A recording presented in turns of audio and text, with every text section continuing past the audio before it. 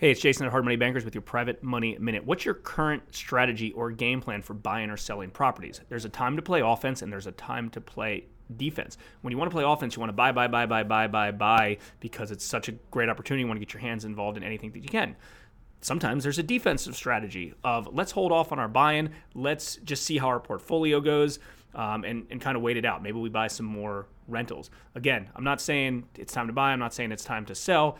The purpose of this video is to make sure you have a game plan in place. I know a lot of investors out there right now aren't finding the deals that they want to flip, so they're buying rentals. They feel like there's a good opportunity to buy a bunch of rentals, so they're playing offense to buy rentals. Some people aren't buying that much at all because they want to play defense right now and see what happens. No right or wrong, just make sure you know what the game plan is. Obviously, everybody's situation is different, but there's a time to buy and the time not to buy. Offense and defense. If you like this video, share it with your friends. Thanks again.